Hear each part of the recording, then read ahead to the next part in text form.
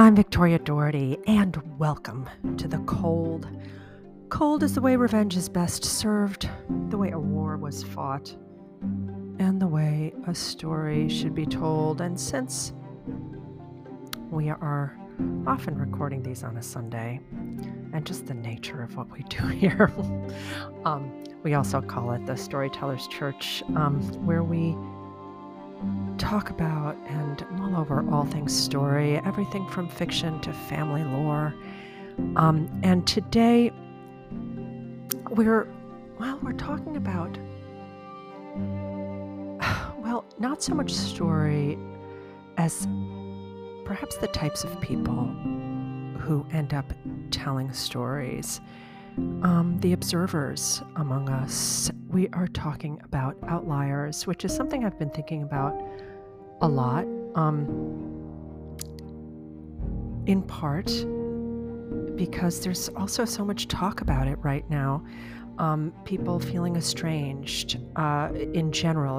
I think outliers were, or at least people who considered themselves outliers were a pretty small segment of the society, and more of us are increasingly identifying that way. When you look up outlier in the Merriam-Webster dictionary, it's a person or thing situated away or detached from the main body or system, or a person or thing differing from all other members of a particular group or set. For instance, like an outlier in Faulkner's body of work, or then there are the corporate outliers, people who just don't fit into the culture of the company. This is all according to Merriam-Webster, of course. And, I know several people who just revel in their outlier status. They genuinely don't enjoy being part of a group. And this is not, something that has happened to them because of COVID or over the years. This is something that's lifelong. They don't want to be a part of a group, at least not one that isn't loose and sparsely populated by people who themselves bristle at affiliations, whether they be political or professional or simply hobby-related. Now, it's not that these confident nonconformists don't like people. Not necessarily. According to their own self-reporting, many outliers have very strong interpersonal relationships, like a ride-or-die best friend, or a close marriage, and a loving, dynamic rapport with their children. In fact, many people who identify as outliers say they simply prefer the mile deep to the inch wide and are perhaps at their core suspicious of conformity, even when it comes to issues that are close to their hearts and align with their values.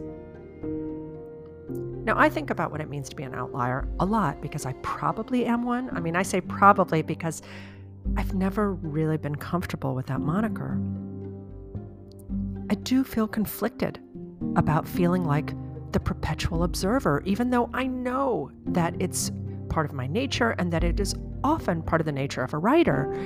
But I do feel conflicted about being that outsider who never quite fits in. And I don't even know for sure that other people view me this way. It might be my own distorted view of myself.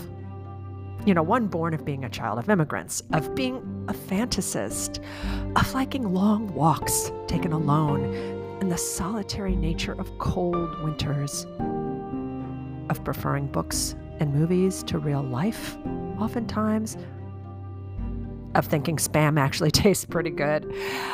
Since many of you who are listening to this are probably nodding along and saying something like, yeah, that's me too, then I question whether this makes us outliers at all. If a lot of people consider themselves outliers, or at least as having outlier tendencies, then does being an outlier even exist? Maybe the real question is this: what does it really mean to have something in common with a group of individuals? When I lived in Prague, in the 1990s.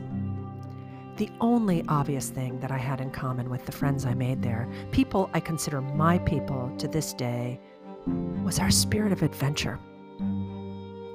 Each one of us had packed our bags and bought a one-way ticket to the wild, wild east, having no other plan than to experience whatever came our way, to inhale the sweet gas of life, as author Tom Robbins put it.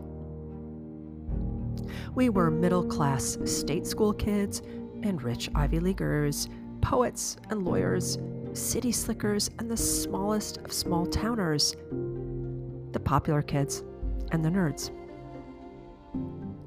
It was the only time in my life when I felt like I was a natural part of a group.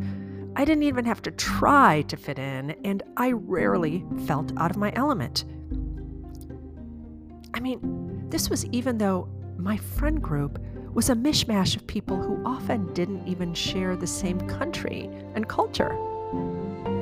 We were American and British, Scottish, Canadian, Irish, Australian, Czech, Croatian, German, French, Korean, and Californian.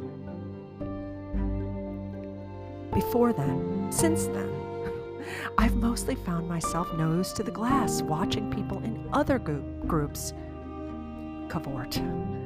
The ease with which they fall in together, their shared sense of humor, their similar political views and literary tastes, fashion sense and recreational activities, all of these trigger within me a complex brew of envy and longing.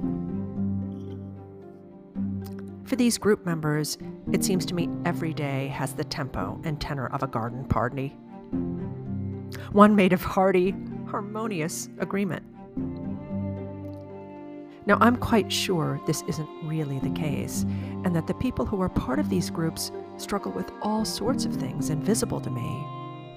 The office politics, the falling out with friends over affairs of business or affairs of the heart, the digs, the one-upsmanship, keeping up with the Joneses, the toxic in-group cultural bugaboos that can really bring an individual down. For all I know, most of these folks feel a deep sense of loneliness and isolation within their own in-groups, even if they'd never in a million years consider leaving them to seek out new friends. But among all the convivial people in my sights, I've been especially cognizant of those who defy characterization altogether. The ones who are able to leave and join new groups with apparent ease, essentially never seeming like outliers, no matter where they are or with whom they're socializing. In my observations, most people like this, well, they aren't fakers or habitual charmers, but they are very adroit at finding out what they do have in common with others and leaning into that hard. I think about the army brat or corporate animal. I mean, each time they move to a new state or country, they have to do their utmost to fit in, find people with whom they can laugh, confide in, share time. Now, what most of these on-the-move types have told me is that they often find themselves onboarding to different groups depending on how, at least in their estimation, they intersect with the culture of their new environment. It doesn't always work out as they hope. A friend of my daughter's, a diplomat's son who moved roughly every 2 years during his entire youth, explained to her how strange it was to go to high school at one of the international schools in Dubai in the Middle East. I mean, how poor he felt there, even though he knew that by any reasonable standard, he was a comfortable, fortunate, and worldly young man. Yet, in a class where every girl sported a Birkin bag and one of his peers, I kid you not, drove a gold-plated Ferrari, he felt like a scrappy outlier who was never going to be able to keep up. I can relate to his story of how a mere change in location has the ability to distort our perceptions of ourselves like a funhouse mirror. I vividly remember the discombobulating feeling of being universally liked at one school, welcome at every lunch table and as a participant in any playground game, and then shunned when I transferred to a different school. Nothing about me had changed, and my new school was just across town, not on the other side of the world. It wasn't even noticeably different on a socioeconomic level, as both schools were private, Catholic, and catered mostly to the middle class. But an altercation I had with a mean girl on my first day essentially made me persona non grata. "Can I play?" I'd ask the girl and her group of friends. They'd started a game of Chinese jump rope at recess. I'd approach them carrying a full packet of lemon drops my grandmother had packed in my lunch. "Only if you'll give us all your candy and be our slave," the mean girl replied. My rejection of her terms, I actually thought she was kidding at first, violated some unwritten social contract at that school, and I found myself as the social outcast of my third-grade class. At 8 years old, it was the one time I was an accidental and total involuntary outlier, and to this day, I shudder thinking about it. Now, according to Malcolm Gladwell, who actually wrote a book about outliers, we humans are not the independent thinkers we'd like to think we are. He says, "The values of the world we inhabit and the people we surround ourselves with have a profound effect on who we are." I certainly felt that at the school where no one would talk to me. Everything about me seemed to change in that one awful year, and I was powerless to stop it. My posture, voice, temperament, and confidence, oh God, my confidence shifted dramatically. I felt tongue-tied all the time and even unsure of my own point of view. I was sick more often. This was, as I look back, a turning point. A time when all I had left to me was my interior world, and I inhabited it completely.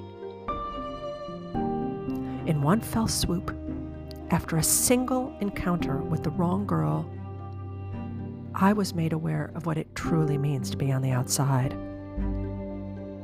I also became suspicious of groups, but it didn't stop there. That experience made me question my own nature and my very ability to make friends. It took everything I had to pull myself back together. I have to wonder if this was the experience that made me start considering myself something of an outlier, even if I had sort of outlier and tendencies, I mean, even more so than being an oddball immigrant or an interior person, which I am, a fantasist, a spam lover. It's really hard to say. It's certainly possible that most self-identifying outliers have faced similar social dilemmas, some pivotal event, that made them reconsider this whole group thing, and start just turning inward. Maybe most outliers don't start out as socially recalcitrant at all. Not in our hearts, no matter how much we might protest to the contrary. The very fact that most of us even endeavor to be part of any group, which is a separate issue from actually being good at it, is evidence of that. And that we're capable of being deeply wounded by rejection indicates that we're pack animals after all. Maybe we're the runts of the pack, the ones who are always a bit out of step, but we're still bona fide members. So I want to end this today with a quote from Maya Angelou that I found, which I think is just spot on. She just says, "We allow our ignorance to prevail upon us and make us think we can survive alone. Alone in patches, alone in groups, alone in races, even alone in genders."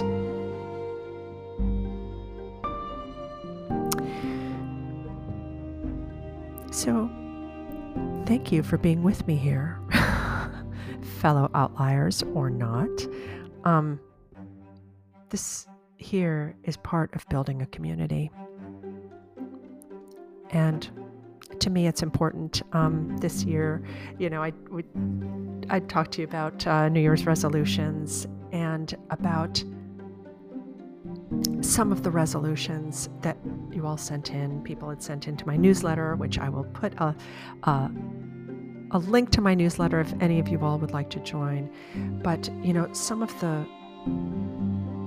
the New Year's resolutions that you sent in were just great. Reading the classics was one of them. Of course, not eating meat was another. Eating better, of course, and exercising. Those were really big New Year's resolutions. Being better to oneself was also up there. A few of you had talked about taking time for yourselves. One reader in particular said that she was going to try to stop mothering people. A few people also wrote in about friendship. And, I thought about that one a lot because a couple of years ago, actually it was the year that COVID started, I decided that I was going to expand my community for my New Year's resolution, and that I would accept every invitation that came my way, even if it's one I didn't really want to accept, I didn't feel like going or whatever reason, and that for every invitation I accepted, that I would extend one. And boy, I started that on January 1, and then just a few weeks later in March, COVID hit, and that one resolution took me through lockdown. That's not an exaggeration. The community I made just in 8 weeks, it was incredible. And so this year, I decided to, to do something similar to that and double down it. And I'm going to make a friend this year, a true friend. I'm going to identify a friend, which I already have, that I want to deepen my relationship with. And I'm really going to make a concerted effort to make that happen. So anyway, I'd love for you all to be on that journey with me because I think it's a really important one given how estranged people have been feeling, certainly since COVID, but before that. And also how comfortable and easy it can be to just retreat into our own worlds. And I think it's worth questioning whether that is good for us and how much we should lean into that. So, thank you. Thank you for being here. Have a wonderful week. And if you are enjoying Cold, please hit the follow button on whatever platform you are listening. And if you will, I would also really appreciate it if you could leave a starred review. If you have the ability on your platform to leave a sentence or two about why you like the Cold, great. If you don't wish to do that and you just want to leave a starred review, that is just fantastic too. I really don't have an opinion on that. I just want to know what you're thinking. And please, please do spread the word to your friends. Word of mouth is really the only real way that anything spreads in a genuine way that matters. And we're trying to bring people into this community who want to be here, who value this. And I'm fine doing that one person at a time. So thank you. And until next time, stay cold, my friends.